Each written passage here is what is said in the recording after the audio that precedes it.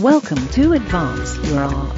If you are interested in making money from your art, using your artistic background to your advantage when switching careers, or if you are just plain stuck, you've come to the right place. Now let's get started and have some fun with your host Yuri Cataldo. Hello and welcome to another episode of Advance Your Art with Yuri Cataldo. If you're interested in learning how to build a company, make money from your art, or if you're just feeling stuck about what to do next, you've come to the right place. Every week, I sit down with a creative entrepreneur to discuss the who, what, and why of their journey. If you liked this episode, please remember to subscribe, like, and share it with a friend. Today, I'm sitting down with Lisa Beth Postuma, author of the best-selling book, Baby and Solo. Lisa, hello. Welcome to the show. How are you? Great. How are you? I'm doing well. It's great to connect and chat with you. How are things in your neck of the woods these days? Pretty good. I'm working on my next book, so I'm a little quiet in public right now, but behind the scenes things are pretty busy. Yeah, that's always good, and that's I guess what you're supposed to be doing as an author, writing. Yep. Excellent. So for my listeners who are less familiar with your work, How do you describe yourself and what you do? Well, I'm a young adult author, and for people who don't know the difference in kind of like specific writing genres, the young adult audience is considered 13 to 18. And really what constitutes something as a young adult novel really just has to do with the age of the protagonist in your story. So in Baby and Solo, for example, the protagonist is 17 years old. And that's really the only criteria that was used to make it a young adult novel. It's actually considered children's literature, which if anyone out there has read it knows that is kind of ludicrous that it would be considered in the children's literature category. But that's just how the industry is and how where the cards fall. Okay. So yeah, so it just means that I write books where the age of the characters are younger than 18. Okay. All right. So before we go into your book, which I do want to hear about in great detail, let's start from a little bit from the beginning. Sure. And then just the idea of writing. What initially got you interested in writing? So I'm assuming this is also true for you, but I really just enjoy stories and I love hearing everyone's story. And so as someone who likes to hear stories, I thought maybe I could try to tell stories. And that's kind of, if I was going to create my own resume for my life, I think that would be what I would put instead of author, like storyteller. And so, yeah, I was kind of consuming all of these stories and getting all of these ideas and just, kind of took that chance of why don't I try to tell a story? And yeah, it was very gratifying, super fun, terrifying, all of the things. And, those are the only kind of things worth doing. Of course.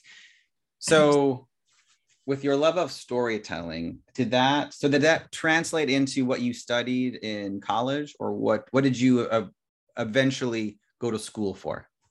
So originally I was a Spanish major, and I wanted to teach high school Spanish. That was kind of my dream. But the longer that I was in school, and I went to a small, a private liberal arts school. And so I was taking some literature courses to fulfill my, requirements for my degree. And it was the first time that I could have real discussions about writing, because you're really limited in high school, especially, I grew up in small town Indiana, Small Mines, Indiana. So there wasn't a lot of I had great teachers. I had phenomenal teachers, but you know, there's only so much that they can do. So with all of those constraints removed, being in these literature courses with these other like really hungry young minds and it's like the wisdom of the teachers and just this freedom, I was like, I want to do this instead. It wasn't a hard switch to go. I was in Spanish education, so I just switched over to English education, and I got my degree in secondary education English, and then became the kind of teacher who I wished I would have had. Yeah. Interesting. Okay. So actually, for the podcast listeners, Elizabeth and I went to high school together. So we are from the same small town, Indiana. I didn't ask you about this in our pre-chat, but what was your opinion of our high school? So I have the interesting perspective of having both attended our high school and then become a teacher at our high school. And I will say that the English department at our high school, having taught it at other schools as well, the English department at our high school is fantastic. The people who make up that department, the minds behind it, the passion behind it, the way that they bring out the best in students, that is not the kind of experience that everyone gets. And I mean, obviously they inspired me because I wanted to become one of them. And so in terms of that, I think we were very lucky. Okay. Educationally, otherwise, I was definitely prepared for college. But we grew up in the Bible Belt. And so all of the things that come along with that, you know, were definitely true of our school. That's a very polite way of describing that. Okay.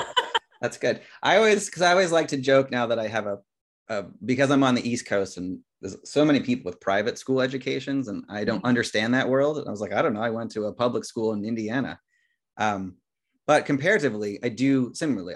I feel fortunate because I do feel like I received a well-rounded education from a public high school that, you know, helped me get into many other great opportunities. And so it's also interesting to hear it from your perspective on that as well. I wonder if you felt at all that there was anything that you needed to unlearn from our educational experience. From our educational, like specifically from high school, unlearn. There are things I needed to unlearn, but those were more like personal at home, like environmental aspects of it. But things I needed to unlearn so there's things I actually wish I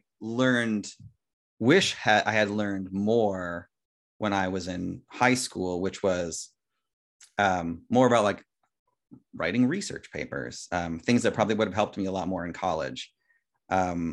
Because I also really enjoyed the English department, and I don't know, there was a lot of opportunities to do different types of writing, but I feel like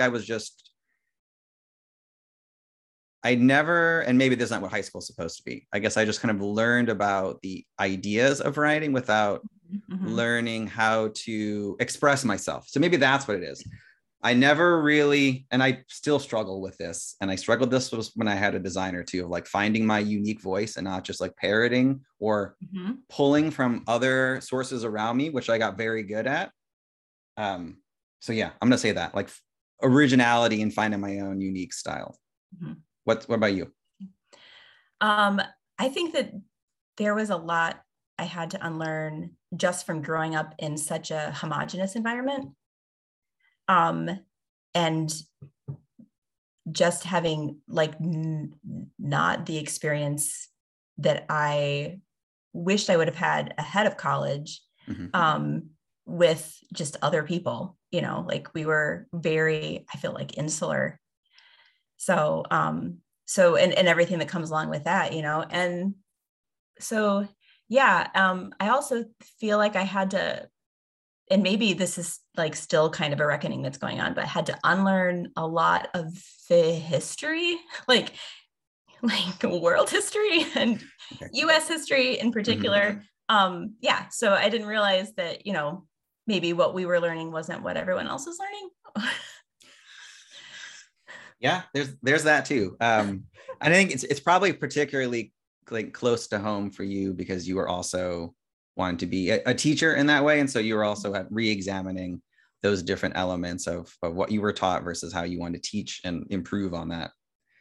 But that's I love what you said about wanting to kind of find your original voice, because when my last year that I was teaching high school, I remember telling the kids in my class, it was a freshman class, that I'm not there to teach them English, like they already know English, but what I'm trying to do is to get what's inside of them out, and teach them how to articulate what they're thinking, not to teach them not to teach them what to think, but to help them articulate what they are thinking. Yeah. And that, like, now that I'm no longer in the classroom, like that's what I miss the most, is like helping kids bridge those gaps between their heart, their mind, their mouth, or their pen. That I miss that a lot. Yeah. I know this is not your main focus, but have you thought about creating an online course or a variation of that again is the classroom experience that you were striving to have, or the one that you wish you had? I definitely see in my future working with that age group again, in some way similar to that.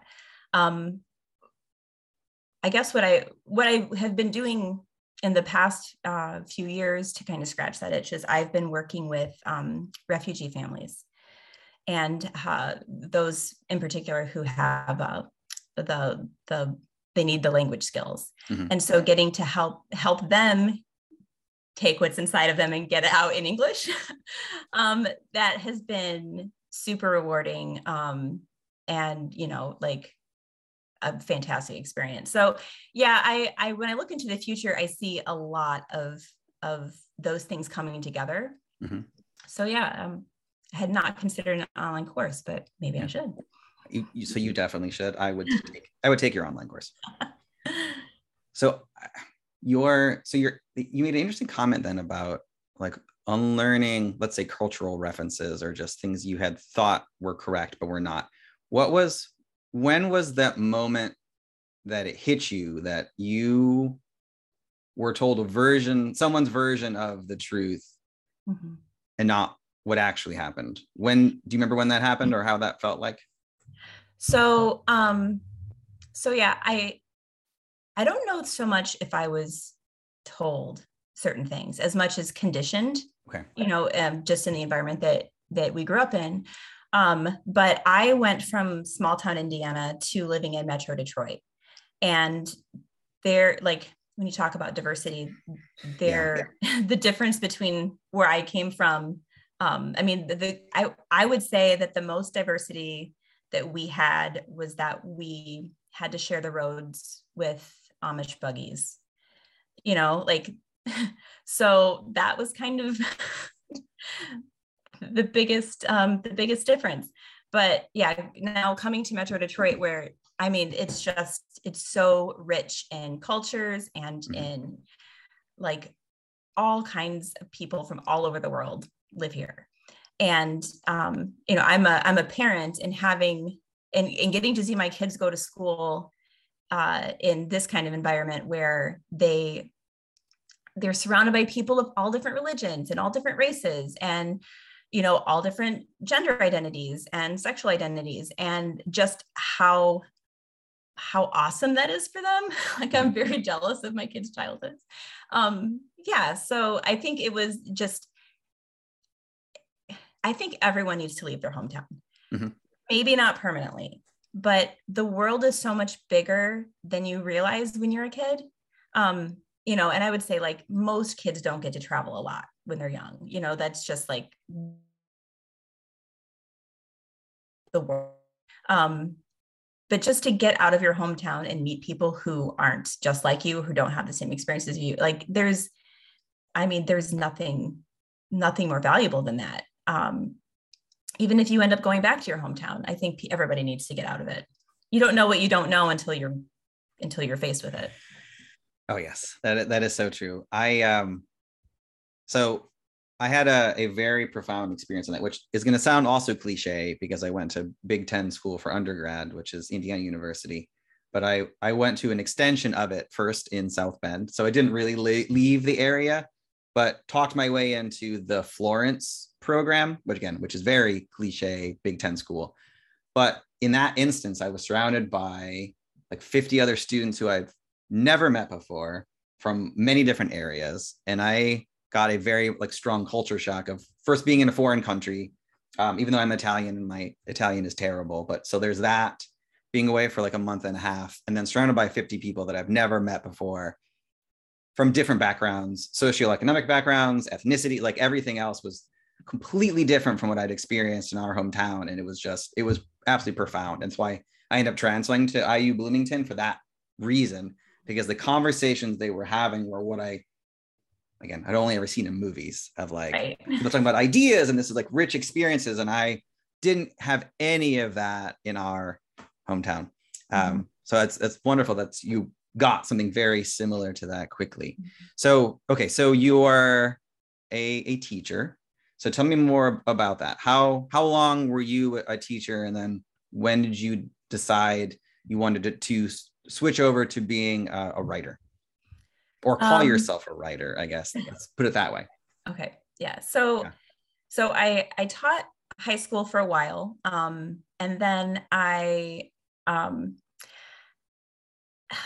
the reason I left teaching high school is I don't even know. It's kind of sad actually.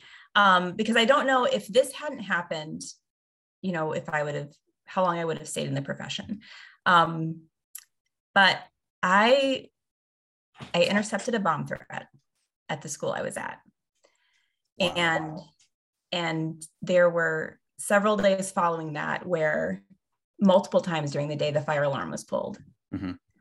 And it just got to the point where I'm like, am I safe here? And is this and to any educator out there who's listening, like I think you are a hero that you go to school every day, because there are just so many reasons not to be a teacher right now.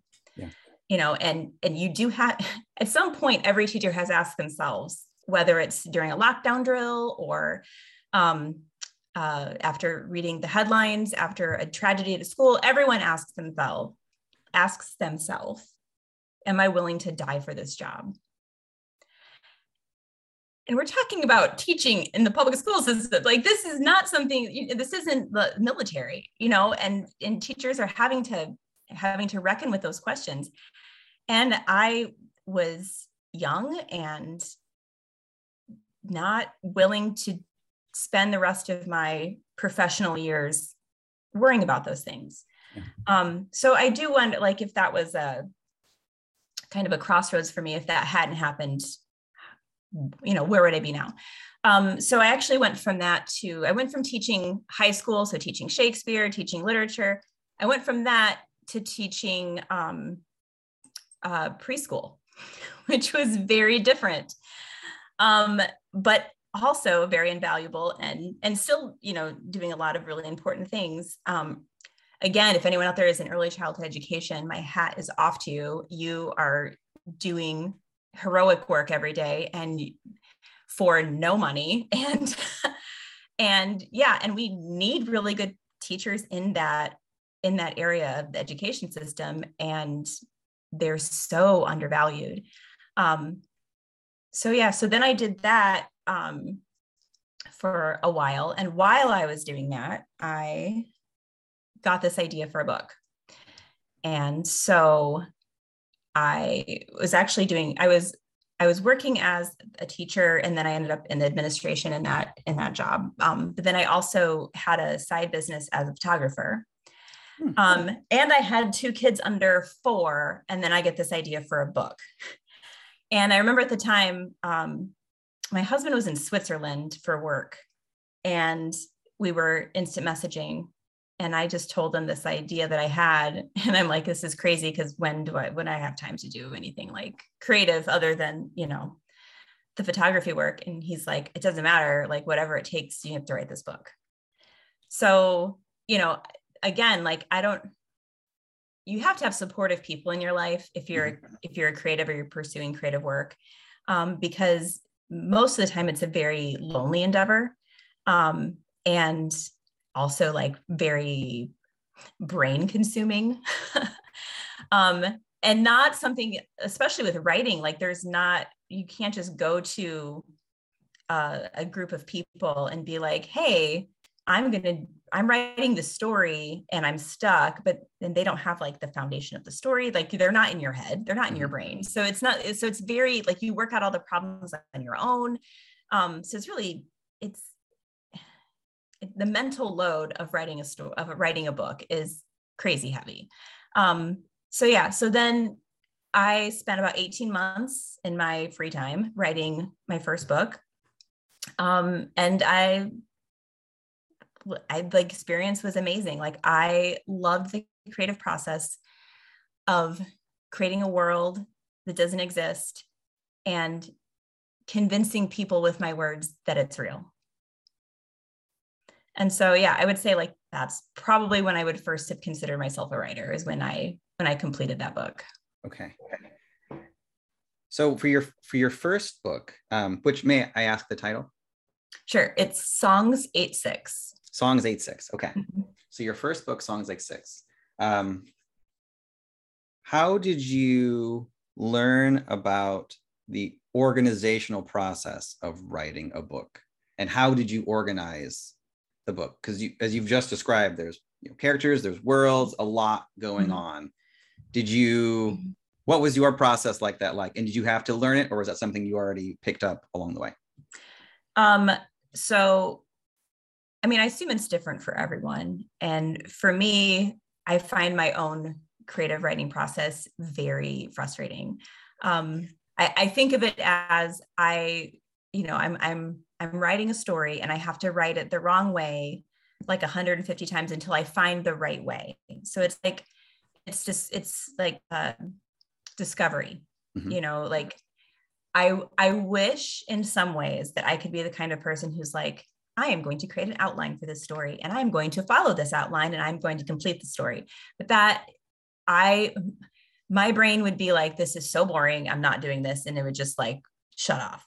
And so I have to have like the element of surprise when I'm writing. So I start with just this grand idea, or like one point that I want to make or explore or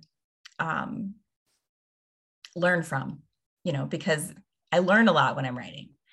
And then I just imagine, like so much of writing is sitting in front of a blank computer screen or staring out of a window or, like zoning out. So if anyone out there, if they are really into like daydreaming, you might be a writer.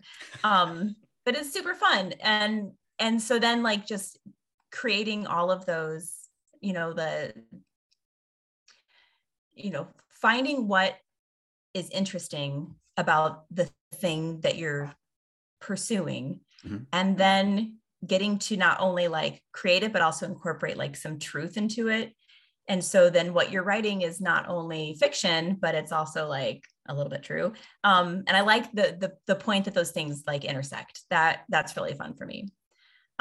With Songs 8-6 in particular, like I've learned just from feedback from other people, not because this was anything that I ever like tried to like do intentionally. But I'm told that I write visually. Like I write as though I'm writing a TV show or writing a movie. And I didn't really know that there's any other way to write except the way that I write. So I wouldn't have picked that up about myself. But looking back at the process for Songs 8-6, I do know that I went through, I created all of these like character sketches. So I would like find pictures of actors online. Mm-hmm. I would create the backstory for my character and assign it to like, this is the face that goes with the story. And like, so basically I'm writing, the background, the bio sheets for all of these, like as though I were casting some kind of television show. And then now that I have like the visual and all of these stories and all of their histories, even if the readers are never going to see the histories, like I know them now. So I can pull from them as I'm telling the story. And that I found was very helpful because I knew those characters as though they were people. So I didn't necessarily have to be like, well, what would they say here? Because I know them and I know what they'd say. That's interesting. And you're right. So it sounds like every script, whether play or everything else that I've ever read, the good ones are just like that. Like exactly who the characters are and they're defined early on. I love that. Yeah. Your visual elements. That's fantastic. Okay. So you did your first book. How did that go? Tell me about the process after you finished writing it. Okay. So with my first book, I was very novice at even just the idea of the publishing industry. Like I'm a creative. I don't know the nitty gritty details of like how you go from point A to I have a published book. Mm-hmm. And so after I finished my manuscript, I was talking to somebody, a small publishing company, and just kind of asking them telling them about my story and asking them what would the process be. And they kind of let me know, because of I was writing this very, very mixed genre where, and unfairly so, I think that the story was labeled as too religious for a secular audience and too secular for a religious audience. And so I was like, okay, well, without having to sacrifice one of those things for the other, which I didn't think I should have to do. Mm-hmm. It's like, I'm just going to put it out there the way that I want to, and then it'll find its audience. So I went the self-publishing route, which took a lot of research. And, we did the whole, we started an LLC so that we could create our own quote unquote publishing company. Mm-hmm. And then, you have to I had to pay for editing. I had to pay for ISBN numbers. So there's a huge upfront cost to really trying to get a self-published novel out into the world. Especially now since Amazon has made it so easy for people to self-publish. Mm-hmm. I know people locally who have self-published literally hundreds of stories, hundreds of books, and in a very short amount of time. And so anyone can do it. Now, as to the quality, there's no quality control, it's not vetted. And so I think there are some very, very good self-published books, but the hard part is that they are few and far between, and in a sea of things that, that kind of taint the idea of self-publishing. It's, the quality of a lot of what's out there, even the seriousness with which some people take the idea of self-publishing. It makes for a very murky, I don't know what word I'm looking for. But yeah, it's hard to find the good stuff for sure. Mm-hmm. But we went for it. And I think, the stats that I know are pretty old at this point, but at the time I heard or read that the life of a self-published novel is about 300 copies. Okay. And that has to do with just the ability to market is limited, for some people more than others. And especially if you don't have a platform that reaches a lot of people. And just the work that it takes, to get anyone's attention for anything, you know, I mean, I'm guilty of it too, but when I love something, I don't like rush out and tell everyone I love it, or like leave a review, or like, you know, like that's work, that's effort, you know, and there are literally, from the time you get up, the time you go to bed, the world is vying for your attention in a million different ways. Everybody, everything, everywhere wants something from you.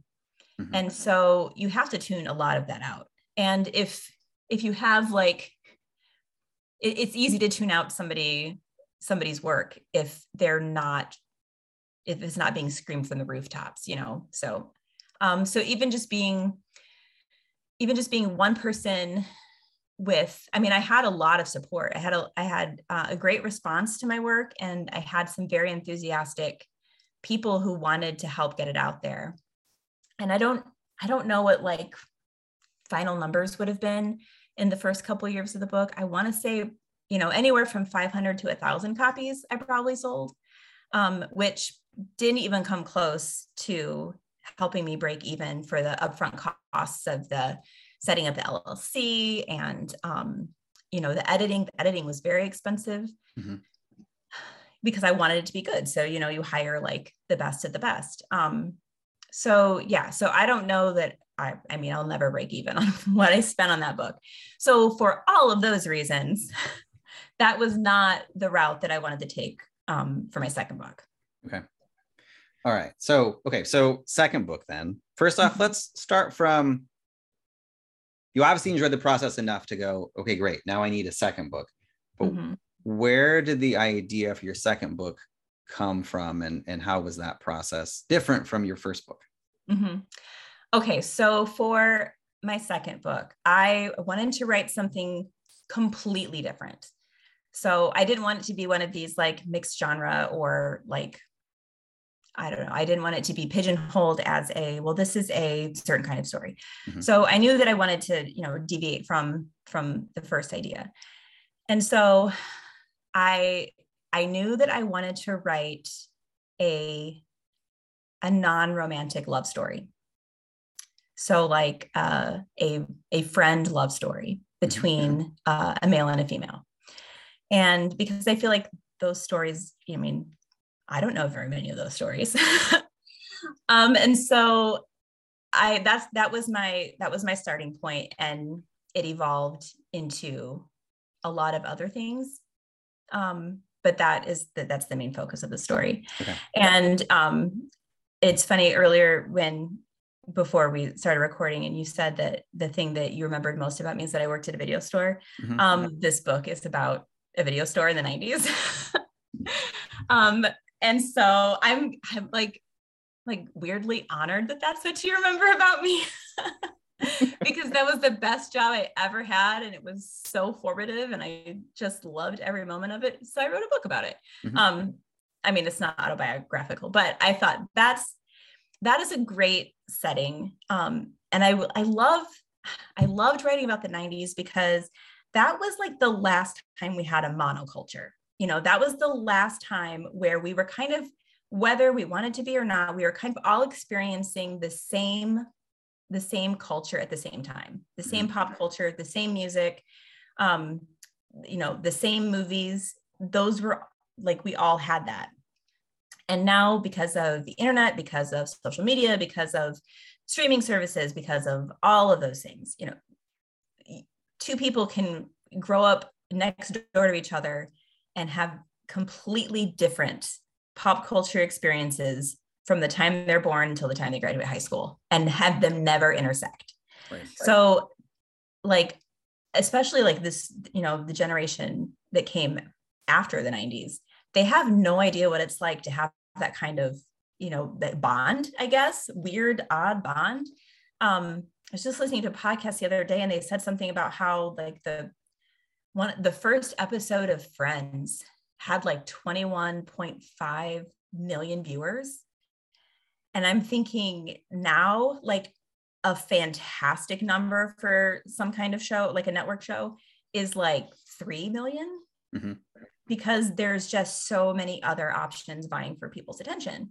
And so many, like, you know, very specific things for very specific interests. And so, yeah, so going back to that point where, it was before all of that, and there were less options. In a way, we were kind of bonded closer by that. And so, yeah, that was really intriguing to me to like, especially because the characters who I set up in the video store, the different employees, they are nothing alike at all. They're all very individual, yet they have this commonality, this video store where they all have the same, they're all like renting out the same movies to the same people, and I love that. And I mean, I miss that. I miss having those kinds of shared experiences with people. Mm-hmm. So you have your setting of the video store, which I again absolutely love. Sad to see video stores go. I have very fond memories of like my teens and even 20s, like binging videos, one after another, again, before Netflix came up, and you had to physically go and like exchange them. And anyway, watch a lot of series that way, like horror flicks, all that kind of stuff. Anyway, okay, so you have your setting. Does it also take place in a like setting? So you have your physical location, but what about like the actual like in other broader parts of the environment? How much do you pull from your life currently in the broader Midwest that influences your writing, or do you set areas of places that you have not lived or experienced before? How do you think through that area? So when I was in high school, actually it was in 8th grade, I had my ELA teacher always said, like, authors write what they know. And I think that was her way of saying, like, there's a little bit of truth in every piece of fiction, which I firmly believe that too. So I would feel like a fraud to write authentically or try to write authentically about a place that I had never been. And so, yeah, so my first book took place in Middlebury, Indiana, which is not far from where I grew up. And the Baby and Solo takes place in Royal Oak, Michigan, which is not far from where I've lived for many years. Although I was not I did not live here in the 90s. And so that was a really fun, it was fun to research because I did want it to be authentic. And I can describe what Royal Oak has been like for the last 15 years, but not before that. Right. So it was fun to like talk to people who had lived here during that time. And this little tangent is something that I just learned recently. So I had gone downtown Royal Oak to try and scout out like where would this video store have been, because I wanted like the visual of like, okay, this is it. So next to it would have been this, and over here, just the geography of it. And I picked this building that is on the corner of like Washington and 4th Street. And it is such a cool space. And I think at the time it was like a shoe store, but I'm like, this deserves to be more than a shoe store. And so cut to a few months ago, a bookstore opened there in that same space. And so I went in and I was talking to the owners and I was like, I wrote a book about your store. But it took place in the 90s and it was a video store. And she like looks at me and she's like, my parents own this building. There used to be a video store here. And I was like, oh, that's so crazy. Like, I don't know. It just made it feel even that much more real to me. So yeah, that was cool. So yeah, like lived experience, I think is definitely a big part of writing, at least for me, to be authentic in it. Yeah. Okay. And so for this book, so you mentioned before, so you went the self-publishing for first version. This one, when did you decide you wanted to go more of a traditional publishing route for this, and what was that process like? Yeah. So from the get-go, I was like, I want this story. I want to try to see if I can get traditionally published, and I wasn't even sure what all went into that. Mm-hmm. At the time, I had met this woman. I was actually her son's preschool teacher. And then we just became friends after that. And she was kind of instrumental in encouraging me to write in the first place. She actually designed the cover of Songs 8-6 because she used to be an architect. She's a very gifted artist. She's now a children's book writer and illustrator, and I love her dearly. But anyway, she had been pursuing an agent, and he loved her work, and they became agent and client. Mm-hmm. And the day that she went to meet him in person for the first time in New York, I just happened to text her and ask if she was at her usual writing spot because I was going to go visit her. And at the time I had been struggling with Baby and Solo. I had taken it several different directions. I had, 25,000 words and then 50, and then I would scrap it all and start over. And at one point I'm like, maybe I should write this about, but I should set it during Vietnam at the draft. And I'm like, or maybe this is really like a book about a child of generational game show winners. And just like, I had the characters, but I was like, am I setting it in the right place? So anyway, and my friend was just, she loved this. She loved the characters, and she wanted to help me find where they were going, but she didn't know how. So anyway, so I texted her just as she happened to be like knocking on her agent's door for the first time. Mm-hmm. And because I texted her at that moment, I was on her mind. And so she just started talking to him about what I was writing. And he said, well, do you think she'd let me look at it? Maybe I can give her some advice. And then he signed me after reading what I had written. So, I mean, I know that everyone has a different story about how they found their agent. Mine seems to infuriate a lot of people who had to put a lot more work into finding their agent. So yes, I am incredibly lucky and very, very grateful, and I don't take it for granted for one day how I got my agent. And he's fantastic and awesome and a great person. So now that I was agented, mm-hmm. And I finished my manuscript. So my agent is actually an editorial agent, meaning that they're very good editors. They give editorial advice. They try to like whip your manuscript into the best marketable shape that they can. Okay.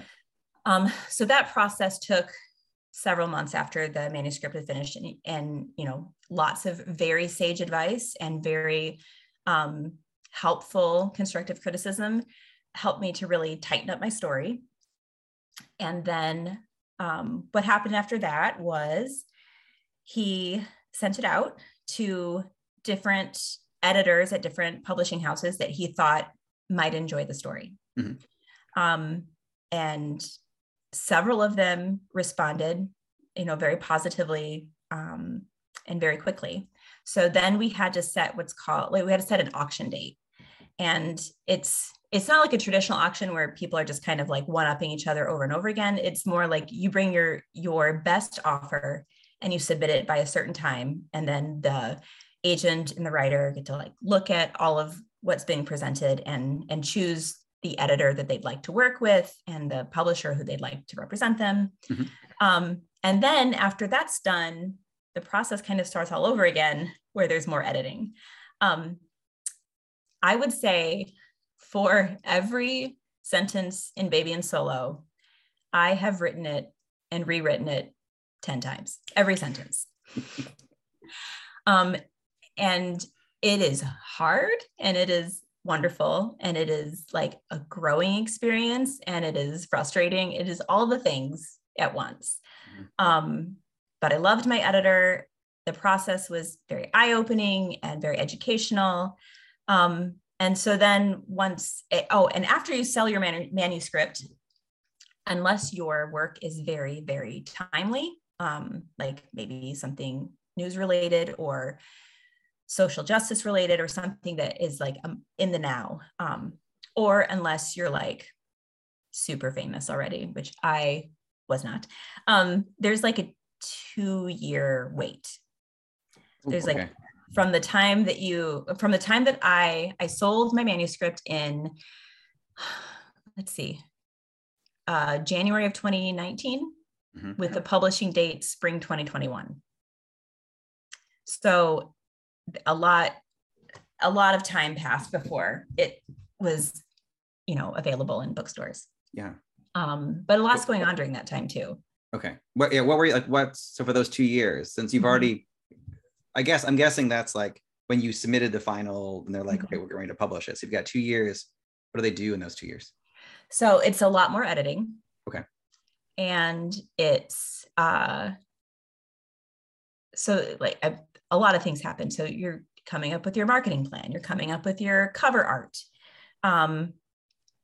You're trying to figure out like who's the best audience for this? How are we going to get it to that specific audience?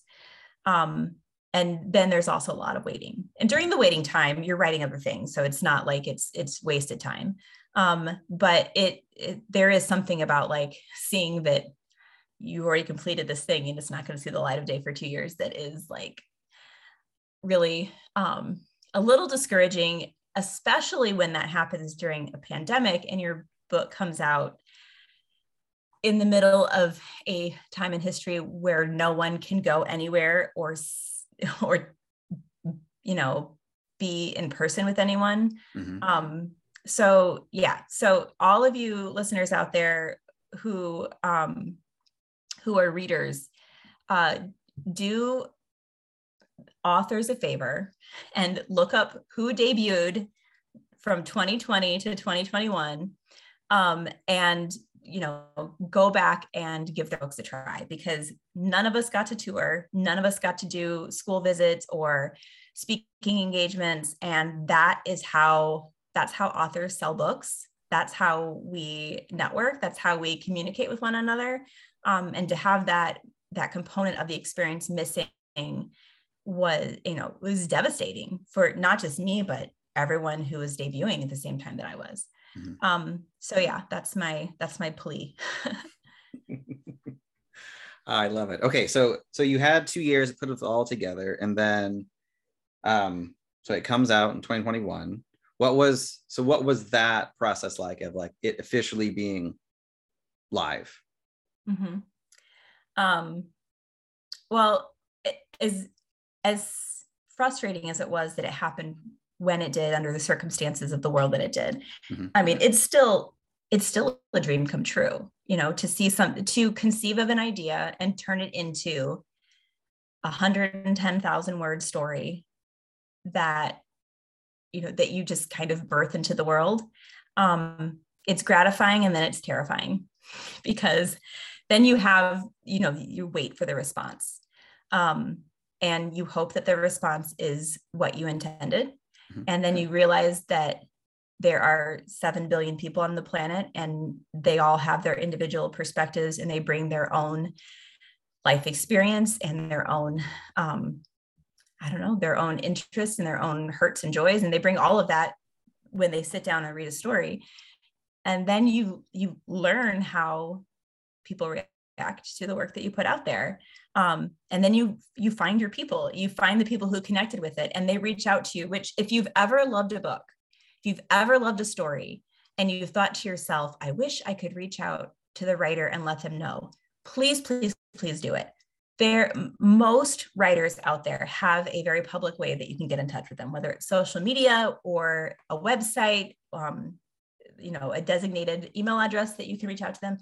Like, please, please, please do it, because that's the success. That's success right there, is when you get to connect with a reader who your story meant something to.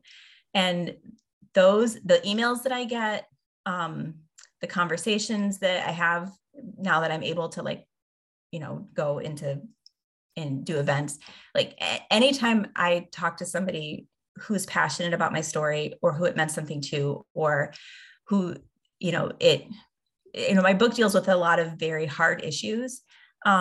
So anyone who finds it therapeutic, like there's nothing better than that. Like that's the measure of success for me is whether or not it's connecting with the right people and it's helping people. And, you know.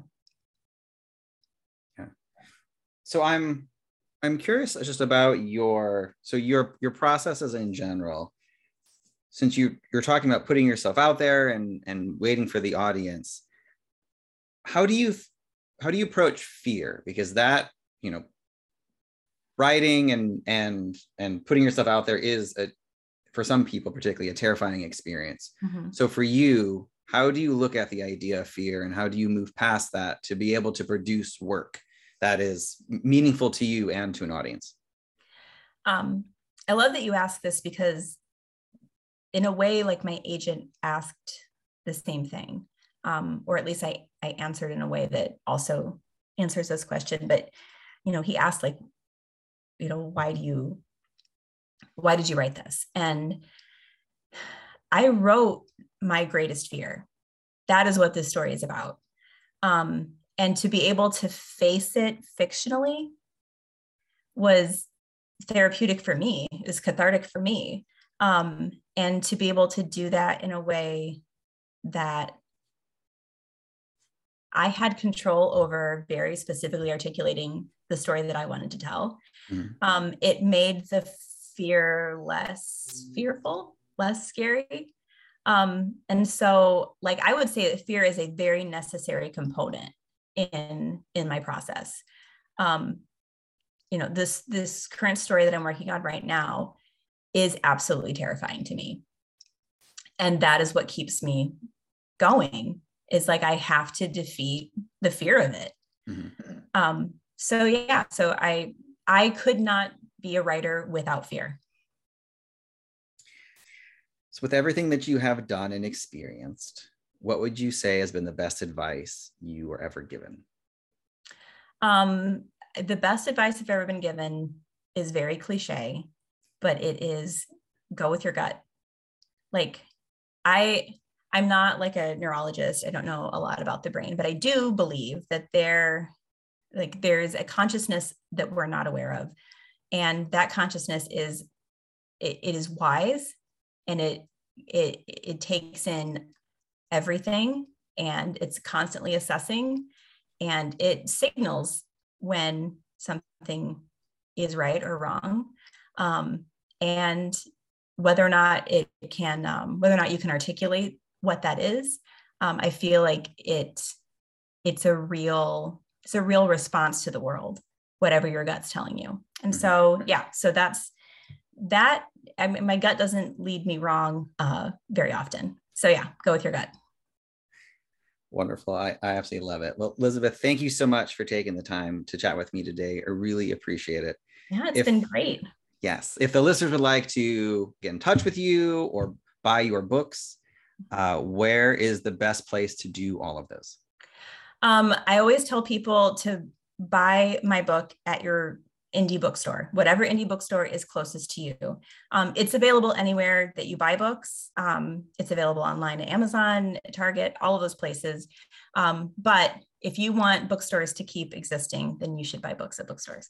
And then to get in touch, my website is www.lisabethpostuma.com, and my Instagram handle, which I respond very quickly to, is at LisabethPostuma_writes. Wonderful. Excellent. Well, I will put all of those in the show notes, and listeners can click right through. But again, thank you so much. This has been an absolute pleasure. Thank you for having me. Thank you for listening to another episode of Advance Your Art with Yuri Cataldo. If you like this episode, please remember to give us a 5-star rating, like, and share with a friend. Our theme music is written and mixed by Chicago-based composer Ryan Black of Black Bones Collaborative. To listen to the full catalog of our episodes, go to advanceyourart.com. To see what I'm working on or book a time with me or buy a copy of my book, Be Left Behind, go to yuricataldo.com. Thank you so much and have a great day.